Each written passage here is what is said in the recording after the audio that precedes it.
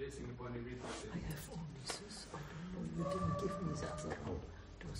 Heavenly Father, we want to come before you and just acknowledge the power and the presence of our God. Lord, we thank you that you are here. Lord, we thank you for your anointing. We thank you, Lord, that we can open up our hearts and our lives to you. We thank you, Lord, that we can study the scriptures. For you alone have the words of eternal life. You instructed your followers, your disciples, Lord. You taught them and gave them the words of life. And Lord, we have the privilege, thousands of years later, to be studying the things that you taught us. And so, Father God, we thank you and we praise you for the outpouring of your Spirit this morning. I pray, Lord, that there would be a spirit of wisdom and of revelation in the knowledge of your word this morning, that you would speak into our hearts, that it wouldn't be a man speaking, Lord, I can't do anything. But Lord, as the Holy Spirit would take the words that you've given me and apply them to our heart, Lord, we know that you can bring life from the dead, Lord. And I just pray that you bring real life unto us, that our hearts would be open and receptive to the things of God. And so, Lord, we pray that there would be an outpouring of your Spirit this morning. In Jesus' name, amen and amen. Hallelujah. Praise God. Well, we started on our study last week, and we were talking about the divine nature of God, and we didn't get very far. In fact, we only got to the first two words. I would like to say I promise you a lot more this week, but I'm afraid I can't. We got stuck on the next word. So it will speed up, but I hope you enjoyed last week. I found it a fascinating study. I hope you did too. But, so this morning I want to carry on, but we'll just have to go as far as we can this morning. Let's look at our scripture again, 2 Peter chapter 1 and verses 1 through 11. And if I could give you some homework to do right now, just notice how many times the word knowledge appears in this passage of scripture. And it's quite important. So understand what God is trying to say to us. Verse 1. Oh, sorry. Let me just have a swig of this. It's milk, it's all right. Stops me from coffee.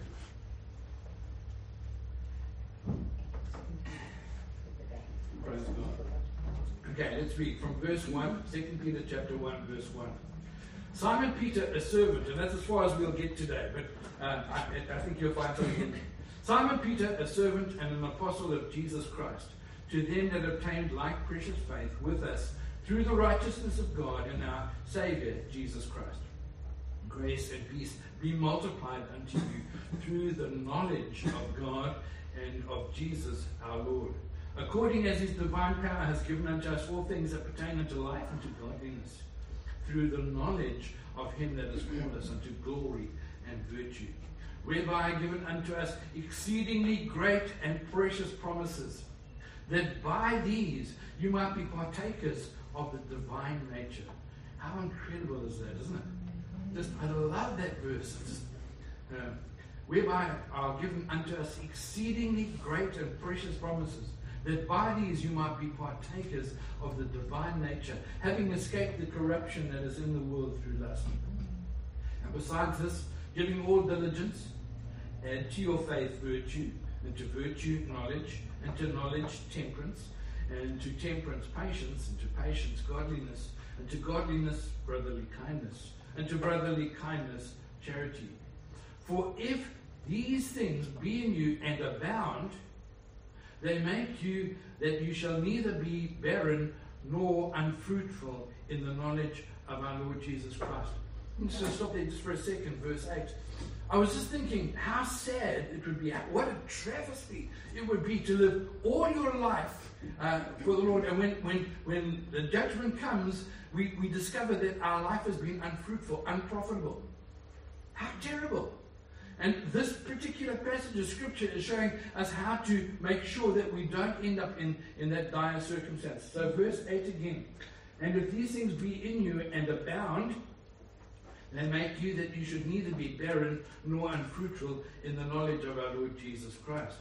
But he that lacketh these things is blind, and cannot see afar off, and he has forgotten that he was purged from his sins. Wherefore the rather, brethren, give diligence to make your calling and election sure. For if you do these things, you shall never fall. What a statement! Hallelujah! This is telling us how we can walk in absolute victory. And that is not my message, but I'm trying to Hallelujah! Okay. So you shall never fall if you do these things. For so an entrance shall be ministered unto you abundantly into the everlasting kingdom of our Lord and Savior Jesus Christ. Hallelujah. Man, this is how we can grow. This is how we can develop. If we just take this passage, if you only had this passage in all the Bible and you just lived this, you would come to a saving faith. You would lead a profitable and fulfilled life. Amen? Amen. This is a very powerful portion of Scripture, and we're going to be spending a little bit of time on it. And so we saw that Simon Peter, remember Simeon in the Greek and Shimon in the Hebrew means Peter is the little stone, and Simon is he who hears. And so Simon Peter is the little stone that hears. And we looked at how really important and relevant that was, and it turned out to be a wonderful study. Anyway, I don't intend to go back over that because it'll be up on the website again. But he goes on to say, Simon Peter, a servant. And it really typifies his walk with the Lord. He's saying, I'm a servant of Jesus Christ. And the word he uses here is doulos. It's the Greek word. It means a bond servant or a bond slave. And in actual fact, he's not just a slave. He has a bond slave. And a bond is an agreement with legal force. So you could say that he is a man that's bound to his master. This is how Simon Peter sees himself, as bound to the master, one with the master. That is such a key. If we're going to get close to God, if we're going to grow and develop, we need to bind ourselves to the Lord Jesus Christ. Amen? We need to be bond slaves to the Lord. Are you alive this morning? Yes. Oh, thank you. Praise God. Something you are. Hallelujah. Okay, so let's go on. So this is the idea of being bound to the master. A bond slave, that man is no longer free to do what he wants to do. He is his master's purchased possession, bought to serve his master's needs. He's at his beck and call day and night. He's there to do whatever the master requires him because he's his master's purchased possession. So, a bond slave's total responsibility is to do exactly what the master requires of him. And so, the slave is not consulted about his needs, his desires, or his feelings. Man, so much of the modern church lives by their feelings. You know, oh, I feel this, I feel that, we need to... Anyway, right, hallelujah. So a slave is not concerned about needs, desires, or feelings, because it's not about him. It's about his master's will. Can you say amen? He is told what to do, when to do it, and how to do it. And you better do it without complaint. And you better do a darn good job because you're a slave and you belong to the master. And so you better do it with a good attitude. And so a good mindset for a slave is this: your will is my command. That should be the mindset of every bond slave. Lord, what do you require of me? I will do it. I will fulfill what you require of me. That's what I'm doing. I'm binding myself. And Paul actually adds a very important inclusion here. And he reminds us as Christians that all of us are bought with a price. If you turn to 1 Corinthians 6 and verse 20, we'll see exactly what Paul says here. And he's speaking to believers. He's speaking to the church. He's speaking to you and I as individual believers. He says, for you are bought with a price. Therefore glorify God in your body and in your spirit, which are God's. God owns us. Amen? Amen. God is our Lord, our Savior, and our Master. Paul's reminding us that we belong to Christ, that we've been bought with a price. Now, that word bought is the Greek word agorazo. And it literally means to purchase or to buy from the market. And it's the idea that you go down to the slave market, you select a slave, a good, strong slave, and you say, I'll take that one, please, and you pay the price, and you take him home to do your bidding. Read the book of Hosea, as Julia pointed out a couple of weeks back, is just an expansion of this whole idea of agorazo, to be bought, to be owned by someone else. And Hosea goes down to the slave market. Why? To purchase Gomer, his wayward and adulterous wife. So her immoral lifestyle led her into bondage. And eventually she's going to be sold as a slave. And Hosea hears about it. And he goes down to the slave market to buy his wife back. Humiliating, loving. There are just so many ways you could look at this. But really, this is what it means to be bought back, to be agorazo, to be redeemed by the price of a slave. And so it really is a beautiful picture of Hosea's love for Gomer, that even though he married her and she's his by right, because of her wayward lifestyle, she's now bound in slavery, and he comes and he pays the purchase price to redeem her and restore her and bring her back into a loving relationship. It's a beautiful story. It's a wonderful love story that God is trying to speak to you and I about.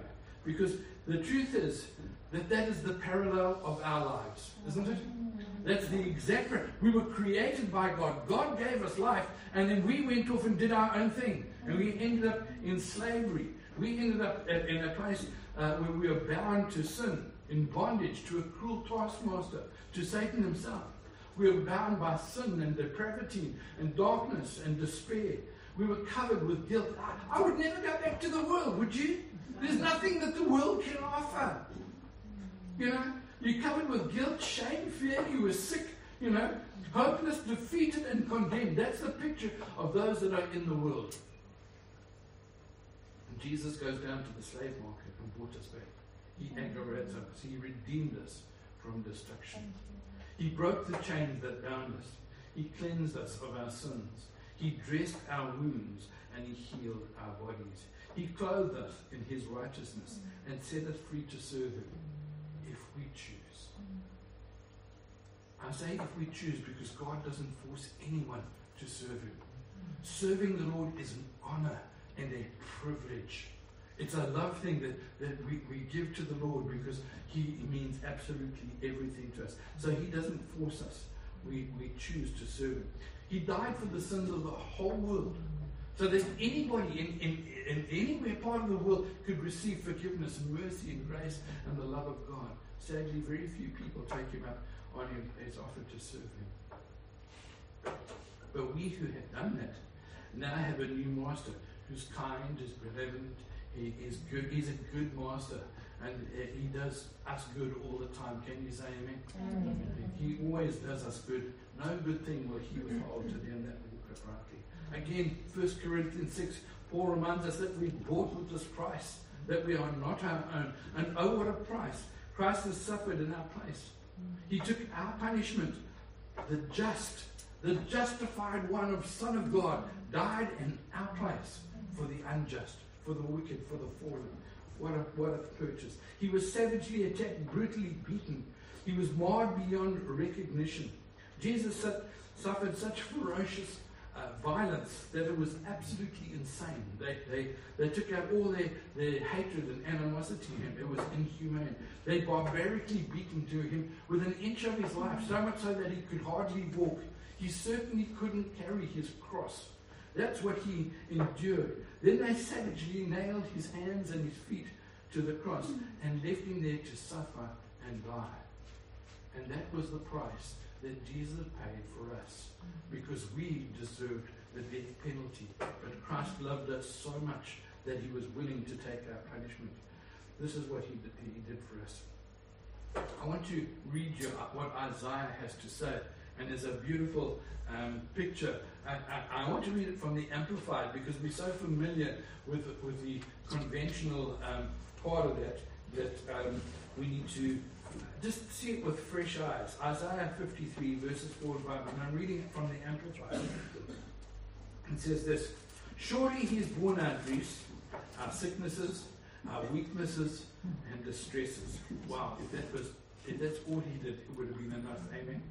Surely he borne our griefs, our sicknesses, our weaknesses, and distresses, and he carried our sorrows and pains of punishment.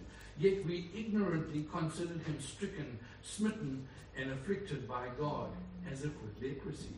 In other words, we just totally abandoned you because you got as far away from the leper as you possibly could, lest you catch that fatal disease.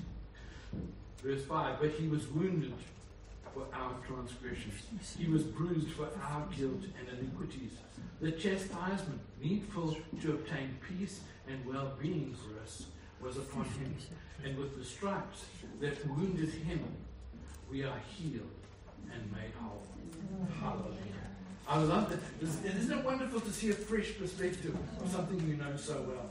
And Jesus did experience all that for us. This is how he agarazo. This is how he bought us. He paid this terrible price on our behalf. So, what is the Christian life all about? Christian service is first and foremost living a life, a relationship of the utmost obedience unto the Savior. Can you say amen? Amen?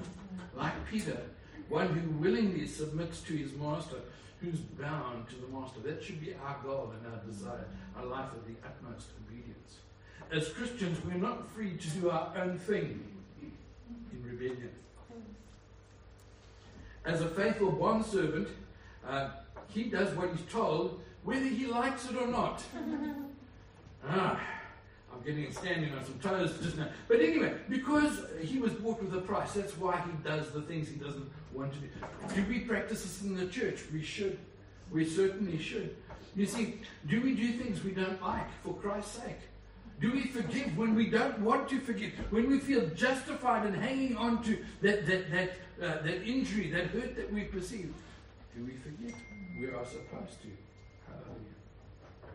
And so it's really important that we do the things that we don't like for Christ's sake. That's really what a bond servant is. Do we really put the Lord first as much as we should? And I think each and every one of us has to stop and have a look at our lives at this moment and say, Lord, am I as fully submitted as I want to be? Can I do more? Can I be more committed to you and loving you more sincerely and more faithfully? Lord, could we do this? Or are we wayward? Still living for ourselves. This is a picture of a wayward Christian, thinking only of what's good for us, running around and doing what we please, instead of praying and reading the Bible, serving others and serving God, turning the other cheek. You know, these things don't make us righteous, but if we're loving the Lord and serving the Lord, we should be doing those out of love and grace. Amen? Amen. But you know, we end up, sometimes the reality is that instead of doing those things, we end up doing the things that we shouldn't. Watching things that we shouldn't, saying things that we shouldn't, behaving in an ungodly manner, giving into sin. At the time, our wants and needs are more important than what Christ requires of us. Like Gomer, sometimes we behave as Christ's unfaithful and adulterous bride. Isn't it amazing how we can spot the speck in our brother's eye and you don't see the plank in our own? Too often we want grace for ourselves, but we want law for everybody else. You know? Man, it's so typical. It's because it's easy to judge the mistakes of others. It's difficult to recognize our own. You know, I love Robbie Burns. And this is the one of his sayings that I love. He said, "Oh, with some power, give us the gift to see ourselves as others see us."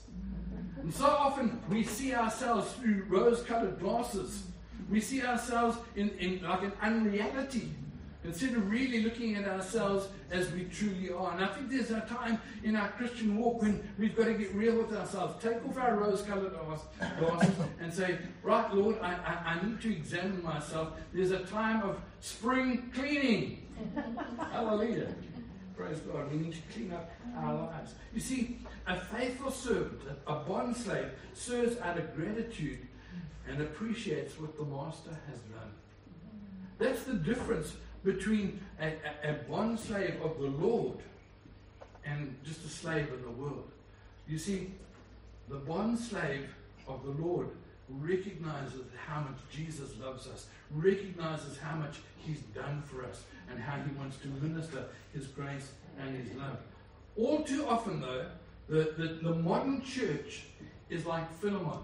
Remember him? The runaway slave. Rebellious, self-seeking, casting off all obligations, comforting his flesh, because he was really looking for an easy lifestyle, fueling the carnal desires of body, soul, and spirit. The truth is, sometimes we are like Philemon, running away from our obligations, rejecting the Master's call, ignoring all that Christ has done for us, all because we too are looking for an easy life. You see, we've got to fall in love with Jesus more and more, and the more you love him, the closer you'll become to him, and that you'll discover that your labor is a labor of love rather than just a labor. See, we all want to be faithful servants, don't we? We all want to hear the Master say, well done, thou good and faithful servant. That's the desire, I think, of everybody here this morning. We want to hear that. But, if we take our rose-colored glasses off, and, what do we see? How many times we've been unfaithful? How many times we've disobeyed? We won't witness because of the fear of man. We won't pray out loud or prophesy and move in the Spirit. We won't tithe. We won't go to meetings because it's cold, wet, or I'm tired. Our fleshly comforts are more important than our obedience to Christ. Too often, like Philemon, our will is more important than the Master's. We are disobedient slaves, quick to cast aside our obligations and to forget what the Lord has done for us. Paul reminds the church at Corinth, he says, we are bought with a price. Therefore, glorify God in your body and in your spirit. That's not easy, folks. Let's be honest. This Christian life is not easy. Can I have an amen? Hallelujah. If you're trying to do it and you're trying to honor the Lord, you find that there are difficult times. My problem is I identify too much with Peter.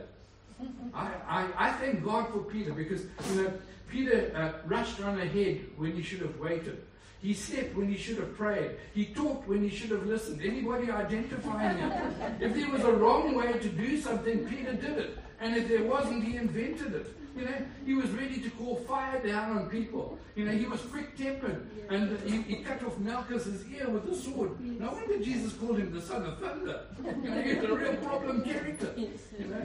Man, Peter only opened his mouth to change feet. Rather than witness, he denied the Lord 3 times. How many have ever felt like Peter, unfaithful and disobedient? Even after we get saved, we feel that we sometimes come to that place. I've got good news for you this morning. I've got some really good news. Peter made it. And so will you and I. We're going to look at how Peter made it because it's absolutely incredible. Regardless of how far we have fallen, we can be destroyed. Restored. I was just seeing if you were awake. Hallelujah. Regardless of how far we've fallen, we can be restored. Failure is just a bump on the road to success. So just keep on going. Though your sins be as scarlet, they shall be white as snow. That's what Isaiah said. And he goes on later on in the book he wrote. In Isaiah 55 and verse 7, he says this. Isaiah 55 and verse 7. Let the wicked forsake his way, and the unrighteous man his thoughts. And let him return to the Lord, and he will have mercy upon him, and to our God, for he will abundantly pardon. See, a lot of people confuse mercy and grace. Mercy is when you receive mercy, you don't get all the bad things that you so richly deserve. That's mercy. When you are pardoned, when you are forgiven of all your wrongdoings, that is mercy. Grace, on the other hand, is getting things you don't deserve. You're blessed despite your wrongdoing. That's grace. That is the whole concept behind unmerited favor. You can't earn it, you can't deserve it, but it's given to you anyway. Look what it says, return to the Lord and he will have mercy upon you. You won't get what you deserve. More than this, you'll be pardoned. That's the Hebrew word salach. And salach actually means to be completely forgiven. I like the idea of that, to be completely forgiven or pardoned, as the words here. But not just pardoned. Did you notice as we read it? It says, you will be abundantly pardoned. It's the Hebrew word rabah. And rabbah means exceedingly or abundantly pardoned. So God is going to extravagant lengths to pardon the sinner. God is going to extremes to declare us righteous. It's an amazing thing. When you return to the Lord, you won't get what you deserve. You'll be completely forgiven, exceedingly and abundantly pardoned. Praise God. Amen. I'm so happy about that, aren't you? Yes. And any one of us can come back and receive this abundance of grace and mercy by the Lord. How many are grateful for the Lord's mercy? Can you say amen? Amen. Amen. In time, look what happened to Peter. Peter became the father figure of the church. Oh, Lord, help the church. But he did. He became a father figure. He didn't become the first pope, but he did become a father figure, a man greatly loved and respected, a man who was honored for wisdom, and as a man who walked with Jesus Christ. Peter became a leading figure in the church by preaching the gospel to the Jews, as Paul did by preaching the gospel to the Gentiles. What accounts for Peter's change? I want to tell you, it's God's grace, His love, and His mercy. That's why Peter found out that he could serve the Lord, because of God's grace, love, and mercy. Listen to Psalm 37 and verse 23 and 24. The steps of a good man. Notice we're talking about good people here, the saints. The steps of a good man are ordered by the Lord, and he delighteth in his way. Though he fall, a good man falls. You know, even Christians fall. And so it goes on to say, though he fall, he shall not utterly be cast down. For the Lord upholdeth him with his hand. What a beautiful picture of grace. That even the good are held up by the Lord when we fall. It's God who lifts the fallen. He upholds them with his hand. He is the strength of our lives. He cleanses us and forgives us of our sins. For we all fail in every way. But God redeems our life from destruction. What an almighty God we serve. Again and again, God lifted Peter, so much so that he was transformed by this love and grace. And what God did for Peter, he will do for you and I, because he's no respecter of persons. God will lift us up even when we fall, even when we feel like we're utter failures. God is there to lift up us and restore us back to our place of blessing. So this was the key to transformation in Peter's life. He was transformed by love and grace. That's what made him a different person. From the rough-shod fisherman that he was, he became the refined preacher of grace. Peter loved the Lord. And that was the secret to his service. If you love the Lord, service is not service. It's a fellowship. And if you love God, it's not a chore. It's a pleasure to be in God's presence and about the Lord's business. It's a pleasure in the honor. Can you say amen? Paul understands this very principle, and he shows us how to grow and to develop, because this is what Peter is saying. And here we're going to look at Paul, and Paul is saying something very similar. And in Romans chapter 12 and 1 and 2, it says, I beseech you therefore, brethren, by the mercies of God, that you present your bodies as a living sacrifice, holy and acceptable unto God, which is your reasonable service. And be not conformed to this world, but be ye transformed by the renewing of your mind, that you may prove what is the good, acceptable, and perfect will of God. So, far too often when we read that verse, or when preachers get a hold of that verse, they want to talk about being a living sacrifice. You've got to be a living sacrifice. And you know what that does? If you do that, you go down that road, you're following a road of works. You have to be a living sacrifice. And it leads us down the path of works, not grace. And if you do well under works, hey, I did pretty well today. You need to look at me. I'm a great example. You know, we get so proud and puffed up when we do works. But if you fail, you kind of feel condemned. You feel guilty. Like, I'm worthless. I'm no darn good to man or beast. That's works. That's what works will do. God says, listen to what Paul says in the divine word. He says, I beseech you, brethren. I beseech. That's a powerful English word. It really means I beg you, I implore you, I plead with you. Brethren, by the mercies of God. So how do we present our bodies as a living sacrifice? By the mercies of God. If you don't understand that this life is lived by God's mercy and grace, you're going to struggle and feel really guilty and condemned.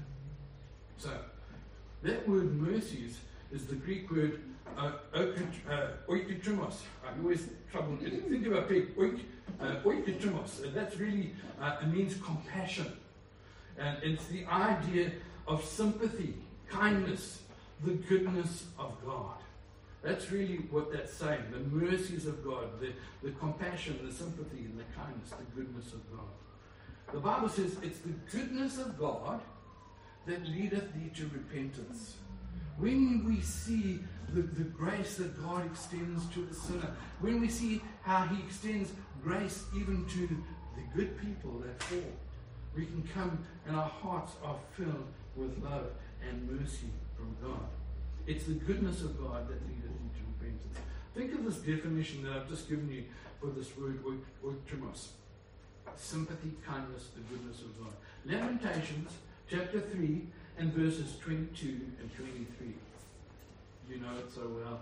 The steadfast love of the Lord never ceases. His mercies, his compassion, his sympathy, his kindness, the goodness of God never come to an end. Woo! Hallelujah, Lord. They are new every morning. Great is thy faithfulness, Lord. Amen. God never looks at you and says, no, not today. You've just done it too often. You go sort yourself out. Never. God is loving. He's merciful. He's compassionate. He's kind. It's the goodness of God. Oh, can anybody say praise the Lord? Hallelujah. I just want to have a praise break and say thank you, God, for all that you've done. Hallelujah. Praise God. You know, 18-year-old Queen Victoria was asked to sign a man's death warrant as one of her first official duties as the Queen of England. And that really troubled her as a young girl, 18 years old. And said, so she instead said this, as an expression of the spirit in which I desire to rule, I will exercise my royal prerogative. And she wrote the word pardoned on the document. And the prisoner was set free. That's history. That's what a pardon will do for you. You can be under a death sentence, but if the authority says, hey, you are pardoned, you will be forgiven all debts. You'll be released from all kinds of condemnation, guilt, and punishment. And that's what Christ has done for us. He has pardoned us. He's forgiven us completely and totally. So, the next key to growth and transformation. Do you want to grow? Yes. Okay, I'll see, you two come speak to me after, and I'll just tell you because the rest of you don't want to listen. Okay. Hallelujah. Okay, so let's have a look. We want to grow. It's the second, really most important thing is found in verse 2. And it says this, and be not conformed to this world, but be transformed, be changed, be different. How? By the renewing of your mind, that you may prove what is the good and acceptable and perfect will of God. How do you grow in Christ?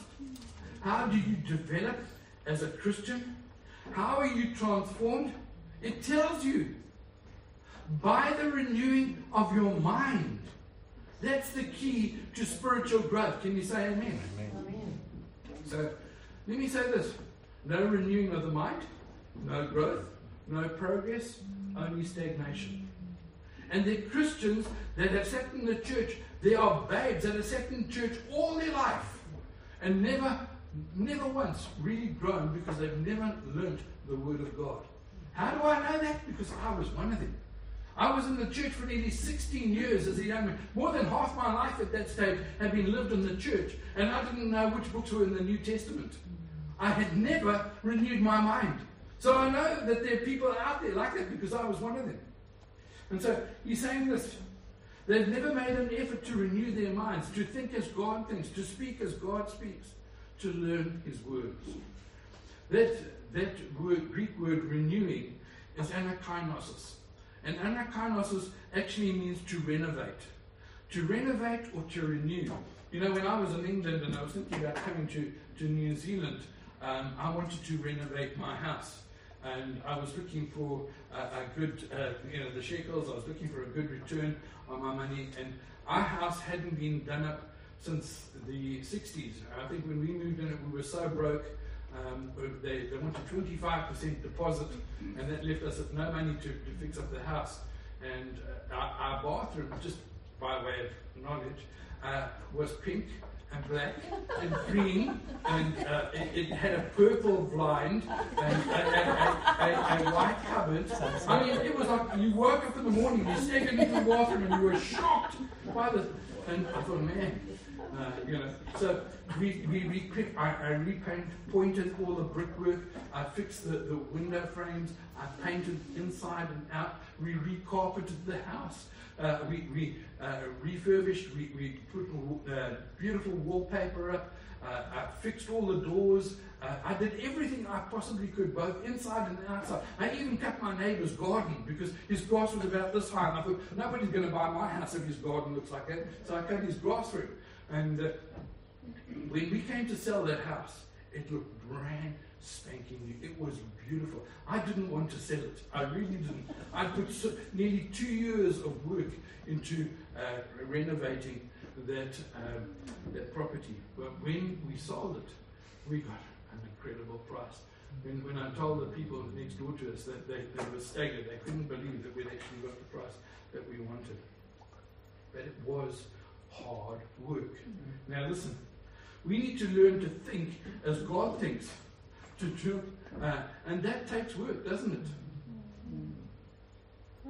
It means that we need to discipline ourselves to memorize and meditate on His Word. This is the basic fundamental requirement of being a Christian, of being a bondservant of the Lord, is that you hide the Word of God in you. Why? Because that's why you will grow. That's how you will develop. That's how you will be transformed. No growth, no renewing of the mind, no growth. That's what it means. Sadly, a lot of Christians don't see the value of renovating their minds. And their lives are in chaos. They're sick, broke, condemned, and defeated. You can look around. You can see, why is it? Because it says, as a man thinketh in his heart, so is he. If you've never taken the time to start to memorize the Bible, your life is not all that it could be. The result of that is that transformation takes a lot longer. Our effectiveness as believers is retarded.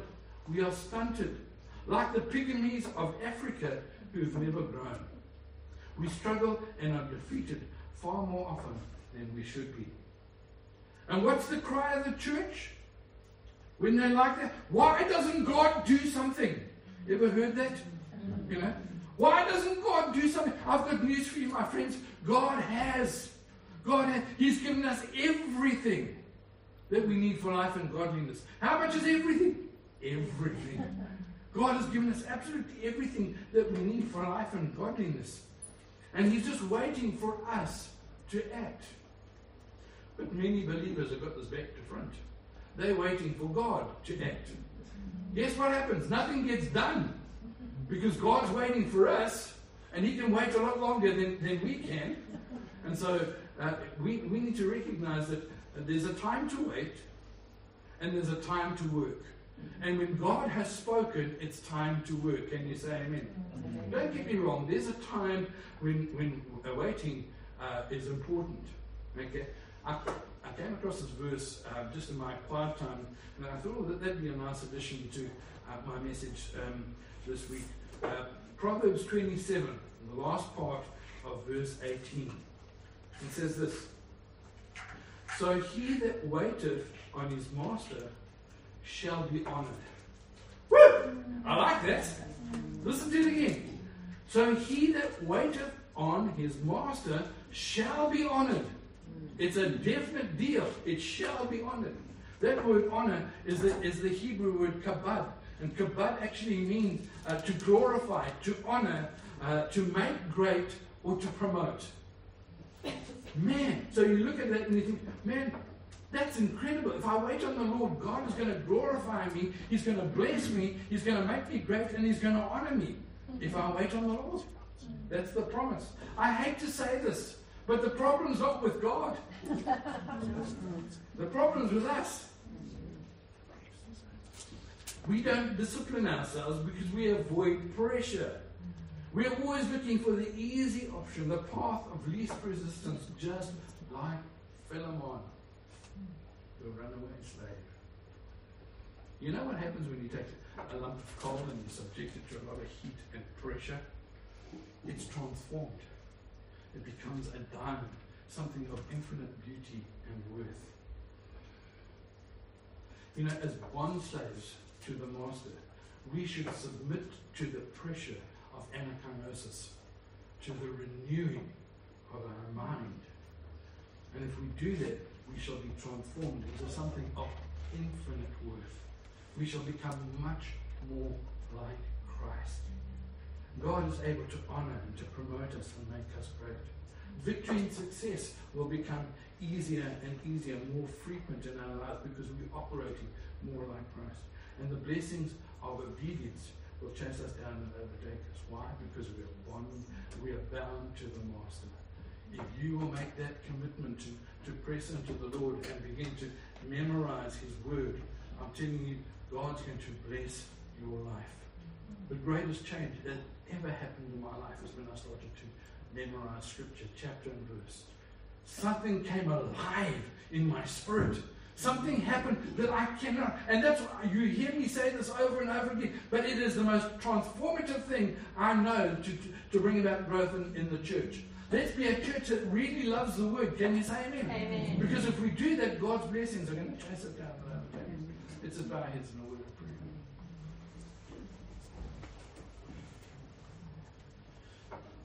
Father, as we've taken off the rose-colored glasses today and we've looked at ourselves, and Lord, recognize that we could be better. We could be far more transformed than we are. Help us, Lord. My prayer this morning is that for each and every one of us, and I include myself in this prayer, Lord, that we would become more and more passionate about the Word of God. For you alone have the words of eternal life. Help us, Lord. Help us to study. Help us to discipline. Not to be that runaway slave, Lord, who just abandons all obligations. Help us to be devoted to memorizing the Word and Lord, growing and developing and being transformed by your grace and your love. And so, Lord, I just pray for my brothers and sisters this morning that as we remember the great grace of God, the wonderful love, Lord, the steadfast love of the Lord never ceases. Oh, His mercies never come to an end. They are new every morning. Great is thy faithfulness. Father, we thank you that you are such a wonderful, kind, and benevolent God. I pray, Father, for each and every one of us, that this week will be a blessed week. Lord, a week where we are meditating and memorizing on the Word of God. I pray this in Jesus' glorious name. And everyone said, Amen. Praise God. We're going to get into some good